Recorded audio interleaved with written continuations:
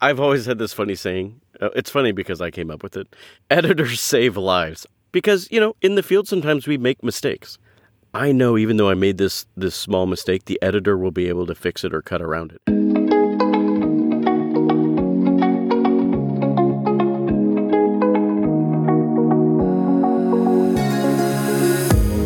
Welcome to Network News on Location. I'm Larry Warner.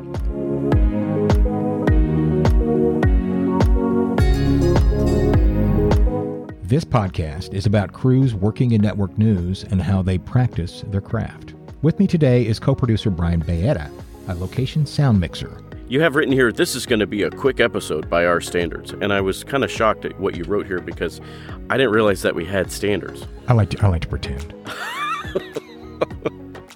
So what are we going to talk about? This podcast is not about me usually, but I got a beef, and I'm going to get a little preachy here. In the field, you should do the best job you can with getting great audio and pretty pictures to tell a visual story. But if that's all you're worried about, you're phoning it in. I am a freelance camera operator, but I'm also a freelance editor. I was asked to pitch in during the pandemic for CBS News, and though I prefer being on the street, I found it to be a fantastic refresher on what to do and what not to do to speed up the production workflow. I really like this idea, Larry, because it's these basic type things that we need refreshers on just to remind ourselves. The amount of cameras we're shooting on in the field and all the sources. A GoPro shoot never has just one GoPro. There's so many sources of different things on one feature story, and it can get just so crazy. And I'm glad we have a moment just to start an editor's point of view. On this bi-monthly edition of Network News on Location, Brian and I will talk about organizing your material in the field to make you a friend of the network news editor. And later, George Whipple, an editor with the LA Bureau of CBS News, will jump in with his thoughts. Well, let's start with what we're doing. I mean, what I generally like to do, and that is point a camera at somebody. Let's just kind of map it out on the procedure of what you should be doing in the field. Everybody in the field should be worried about synced audio. The cameraman, the audio mixer, the correspondent, the producer. The tips we're about to lay out can take 15 seconds in the field, but can save a half hour to an hour in the edit. And let's start with some of the basics. Talk about your timecode slate.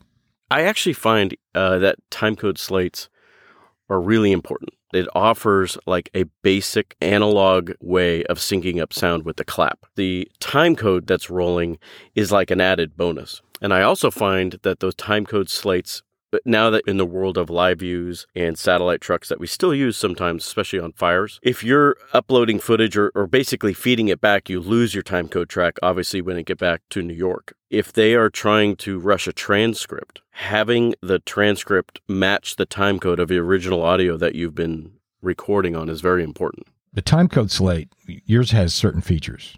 It does.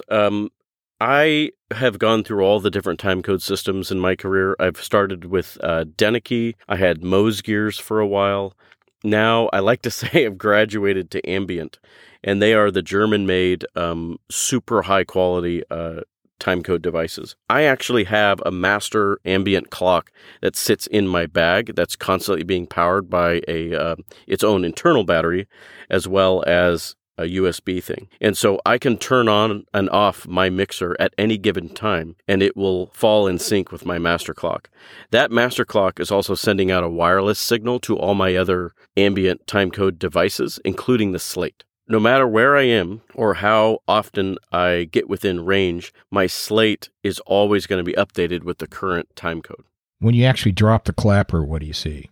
A lot of slates have different things that can happen when you drop that clapper. I have mine programmed to flash a really bright LED. As an editor, if you scrub to that frame, you will likely see a large red light, which might be easy to see if you're scrubbing back and forth to find that drop clapper. I have it programmed to whatever the time code is when you drop that clapper, it holds for 5 seconds. And so it gives the editor 2 or 3 seconds of how long I'm keeping that slate up in front of the camera. So the editor knows, like, okay, he dropped the slate at that particular time code. You've commented before that as an editor, you love the slate when it holds that time code. Why is that? Yes, I do. I just hit pause, and then I write down that time code.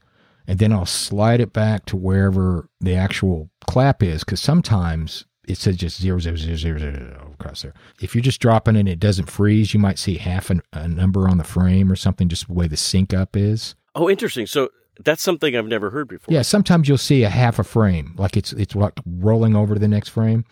As far as your time code setup is concerned, that right there is the time code. And I can write that down and then move on to the next thing. Absent a time code slate, what's the next best thing? It's a clap. A hand clap is pretty usual and normal for a lot of our productions and news because we just don't have time to walk in there. The next important thing is with that slate, with that hand clap, is that you have to tell the camera what file you're on. Now, on a normal slate, you would put take one, and what I do is I put the file name of whatever I'm rolling on. You're basically having a conversation with the editor when you come in and do the clap. You're giving them notes. And so you say, what I always say is I come in there with the slate and I say, hey, this is Professor so-and-so. There's 3 cameras on the shoot, A, B, and C. This is wave file, take one, mark. I usually slap, one camera or both cameras in one direction and then a B camera in another direction. And so you have to have that little conversation with the editor so you know what they need to look for. Because sometimes they may get the audio wave files separate from the hard drive. With Laticu on NBC or Sony CI at CBS, they may get all those files at different times and at different locations. Have a tiny little conversation with your editor when you drop that clapper.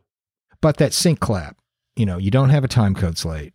You're out running around doing something. And so, Larry, what happens when someone just goes in front of the camera, claps, and then that's it? How do you know as an editor, well, where does that clap land on the audio track? If you start and stop the audio recording and the cameras at the same time, it kind of gives you a roadmap of where these audio files are. If you're not doing that and you're just rolling one continuous stream of audio, you don't know what clap they're referencing on the audio if you're listening to the audio. It'd be best if there were multiple audio files labeled appropriately. You can at least sort out where in the world this audio file was taken. And let's talk about like a typical 2 characters driving a car. You have a correspondent in the front passenger seat. You have the character driving the car. You have 2 or 3 GoPros in the windshield. And then what we'll do is probably a bag drop, right? That's kind of a linear shoot. That's kind of basic and forward because all the cameras roll at the same time. Right. And you have a claps link and they go for a drive and then they're done. Let's try and start and stop the audio recording and the cameras at the same time. And if you can, please use a time code slate or at least, sync slap it. Because otherwise you've left it to the editor to try and sync it up by what is spoken in the car or the vehicle or whatever situation you put the GoPros up with. That is not an optimal situation. You've just built a lot of time into the edit that is housekeeping. So there are some situations, Larry, where we have to do a bag drop and we have to roll all the time. So how can we help out the editor throughout those long rolls? We just slate it at the top. Okay, slate it at the top. But like, what if the shoot involves starting and stopping cameras, but the audio rolls the whole time? How do we? Why help would the they editor? start and stop the cameras? If it's a GoPro, why are they even messing with the cameras? The bottom line is, you start the camera, you start the audio, you slap sync. You stop the camera, you stop the audio. Larry, I have to make the point. There's some times where with all the different cameras cameramen are using now, you have a guy driving a boat. So we're following this guy driving a boat. While that guy is having a conversation with another character in the front seat, I'm keeping my mixer rolling the whole time. Right. While the cameraman picks up his Ronin and shoots the scene with a Ronin.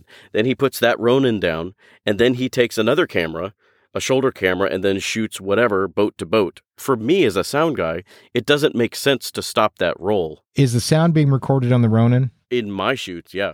I try to put audio on everything. And is the sound being recorded on his other camera? Yeah. Put a GoPro on the boat, time code slate it. If you're not feeding time code to the other 2 cameras, time code slate those 2. At least that gives me a reference.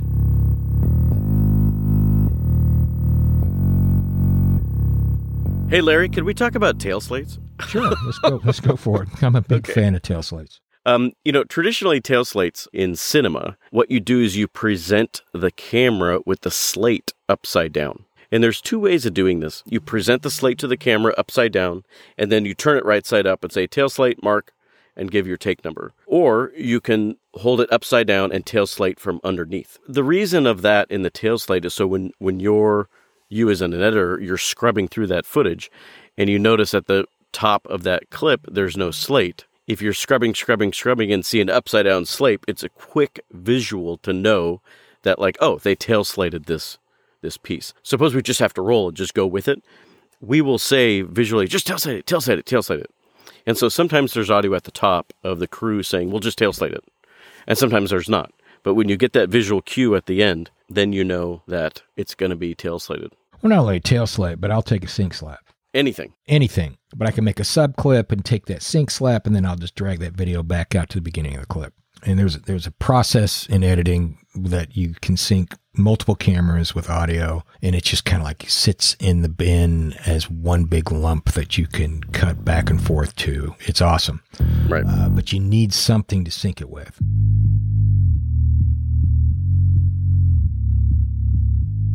Let's bring in George to this conversation.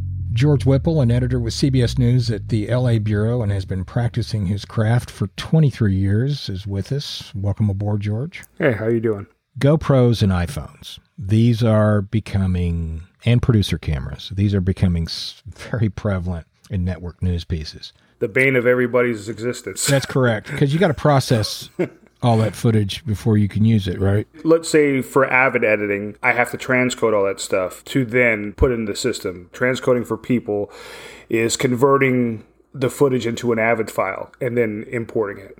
Let's say with Final Cut or some of the other systems, you can just drag the file straight in. GoPros is a multi-step process, in a sense, for Avid people. Our office, we have a media manager who does a lot of that stuff. Oh, really? A lot of times he's slammed too, so it depends on when you get the project. I still have to do a lot of it on my own. Our media manager will go to the step of actually just getting it off the card and putting it in on a hard drive for us or on our internal terabyte system.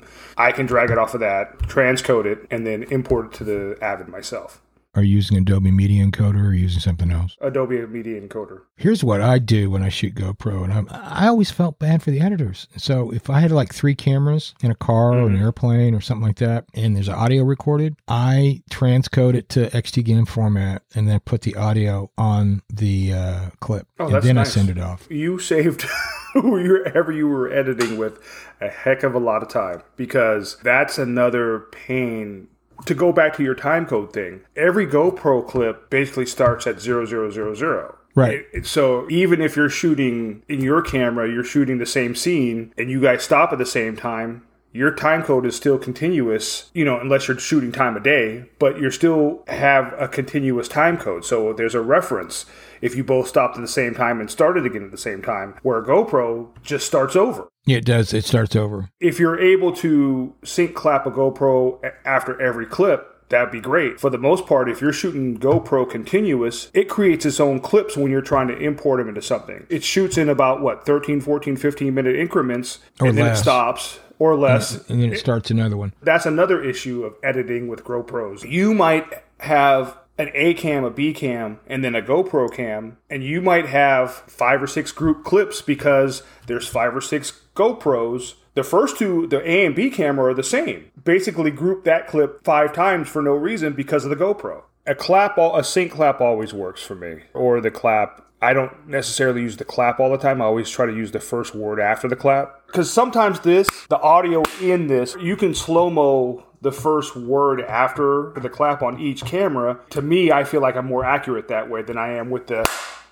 You don't look at the waveform file and line them up? For me, I do it by sound because I can slow-mo it and make it sound the exact same. I'm pretty much 100% every time. Oh, okay. Everybody has their own way. The bottom line is the sync slap helps, even if it's at the end. Yes, it does. The GoPros are good about not dropping frames when it starts a new clip, and I'll stack all those up in a timeline, and then I'll export that into a file. Then I'll look at the timecode slate, because I always want a timecode slate, and I say, okay, that's the start of that timecode right there, and I restripe it with that timecode. Then I sync the audio to it, and then I export it again. But that's me. I think If the cameraman did that, he's got to have time to do it. He's familiar with the footage. He's familiar with what he did. It's not a puzzle. It's going to be faster for him to do it than it is for the editor to do it. Most cameramen don't think like that, though, unfortunately. I agree with you on that. A lot of cameramen aren't equipped for that. I'm not trying to say they're not smart or anything. It's not like that. They're not dealing with the technology in-house that we're dealing with unless they've been an editor or they just want to be up on the latest technology.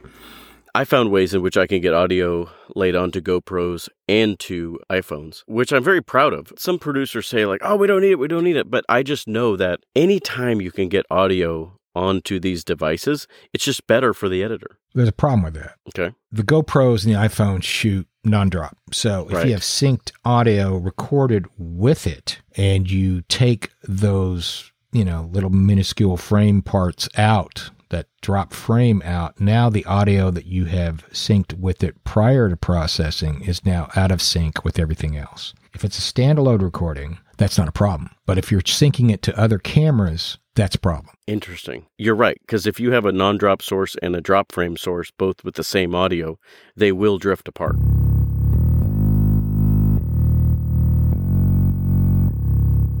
Guess what the time code is every time you start and stop a iPhone? I would think it would have some sort of metadata stamp from the cellular clock. Well, it probably does if you're looking at it in your iPhone.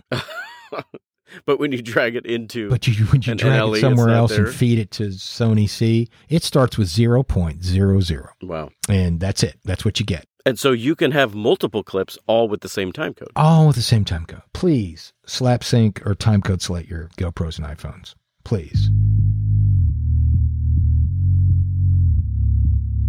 Sync boxes. There's a lot of brands out there, but they all do basically one thing. Can I tell you a gripe I have with everybody, Larry, with the time code boxes? Sure. How many different flavors of Velcro do you have on all your cameras right now? Including the parts that strip the paint off when other people peeled theirs off to put theirs on it? Yes.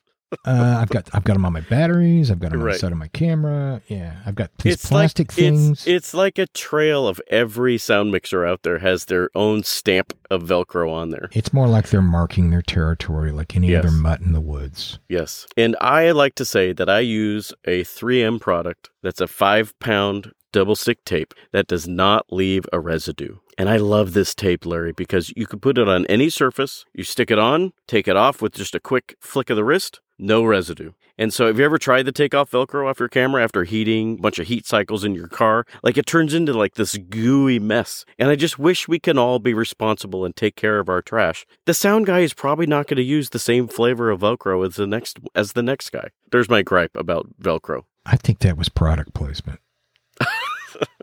If we can get 3M to sponsor this. How much are you getting paid by 3M? Right. So that's one of my gripes. There's several different brands out there. You got Denicky, Betso, Tentacles, there's ambient boxes, and there's a couple Moe's Gear. There's a couple thrown in there that are kind of bizarre and not kind of mainstream. But what do they all basically do? They all tell the cameras where we are. Any sort of device on the shoot that has a timecode track, you're telling with an external device where the audio mixer's audio is. The other night I was driving home from Stockton, California at night. It was 10 p.m. It was all dark. And when you're driving west, you see all the windmills in the distance. All these windmills have a red FAA light on them. And as you're driving by, you see that they all blink perfectly in sync. When I look at that landscape at night and you see red lights all blinking at the same time, you technically know that they're all not connected via timecode. They're probably using atomic clock sync pulse systems, but that's exactly how timecode works. It's a wireless way of telling all the clocks on the shoot where everyone is. I was trying to figure out where you're going with this. Yep. I don't know the reason why they have them all flash at the same time. Maybe pilots have complained while flying at night, hey, I see this sea of lights, they're all red and it's disorienting. And so if they all go off at once, it's less disorienting. Maybe. I don't know what's up with that, but it is interesting that they're synced. And yeah, there's not a wire running between each one of them keeping them synced. So there's some sort of GPS clock that's keeping those synced Actually, up. You're right. It's probably the GPS clock. And that is a razor sharp clock that so many different systems use for clock sync in many different industries. There is the getting of the material off the set. and into the hands of the editor. And there's two ways of doing it now, pretty much, and that is some sort of file delivery system over the internet. CBS News uses Sony C or Sony CI. I don't know what NBC uses. NBC uses Latitude. There's the live view, or what other bonded cellular is what it's called. ABC uses TVUs, but I think they also have the capability of live views. And there's also DeGiro. You see fewer and fewer of those. What's great about bonded cellular is you can feed it while you're shooting it. What's bad about bonded cellular is you can feed it while you're shooting it. Now, right. No, I can't tell you how many times where you're feeding it and it's on a 10-second delay, right? Right. Or And it causes all sorts of confusion. New York freaks out about something and then you fix it, but they don't understand the fix till 30 seconds later. And you get into this like cycle of blame and something's wrong until you realize, oh, they're seeing it 30 seconds later after we fixed it. I mean, you can get it down to like a second or a second, and a quarter. You have dangers of interference with the signal that can romp on it, and you're going to end up having to feed it again later. Sure. But the big drawback with the live views or any other bonded cellular system is you're limited to 2 channels of audio, unless they've changed that recently. Are you familiar with that? Depending on the settings of the live view, there can be channels 3 and 4. User results may vary, but that 3 and 4 channel it's good to know if it indeed will feed or not, because it affects the way you shoot things, right? And so if you're shooting B-roll with 1 and 2 not turned on, disconnected from the sound guy, or you don't have a sound guy, then you need to be aware of that because you're not feeding 3 and 4 on most setups. Now, if they've changed that, that's a different matter. I've noticed a couple times, depending on the client and depending on which router and encoder is taking it down in New York, you can be outputting 4 channels of audio here on your live view, but in New York, they may not have 3 and 4 routed at all. They could just be floating there. So you think you're sending your camera mic on 3 and 4, but in reality, they're not even receiving it anywhere in New York. So when you're talking to ingest in New York, you need to make sure, hey, I have some ambient sound on 3 and 4. It would be better for the shoot. Make sure you get it. Or they might have to switch encoders that can accompany that. So that's one downside. The other downside is no time code. The time code that is being recorded on the other end at the receive point is time of day. Not only is it time of day that's being recorded, but it's the time of day that is the location of the recording being received. If you're feeding from California to New York, the time code recorded on that recording is New York time. George Whipple, time code, how important is that to you? Since we have the phrase find now, it's not as much as important. When somebody's logging something, that's where it's important to me, because now they're using this thing called Trent or Verbatim, yeah. Time code helps with that if it was consistent, because then I can get the sound bite, I can get the shot, I can get whatever I want. In Verbatim, they're just taking it from 0 to, let's say, 13 minutes or 15 minutes or whatever, how long the interview is. So I miss that, and I think time code's important that way because it was so much easier to find a shot that way.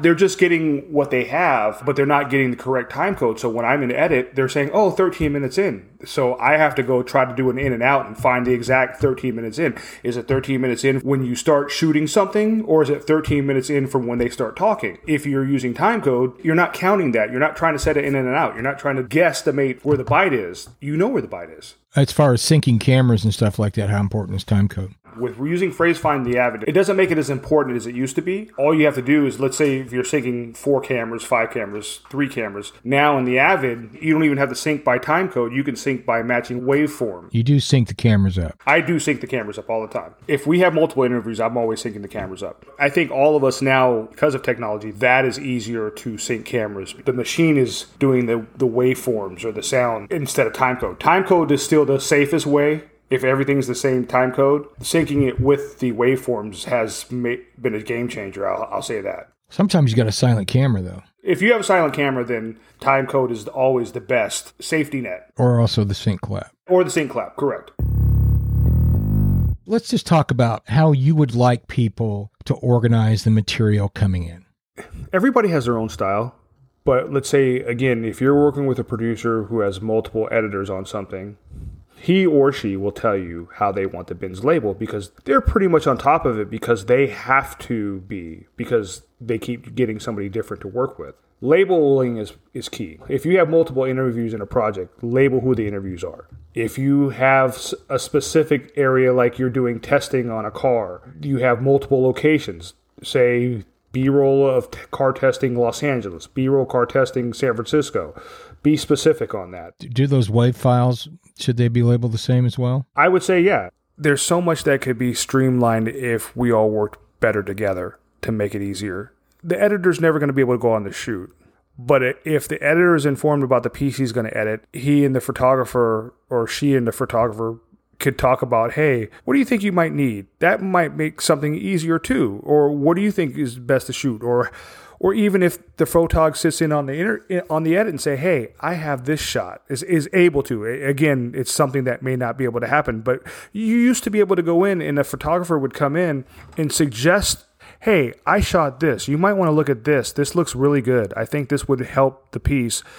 That's some of the things I miss too. It's a team thing. If they're thinking about something, I think the shoots and the edits go in harmony when everybody kind of lives up to their part.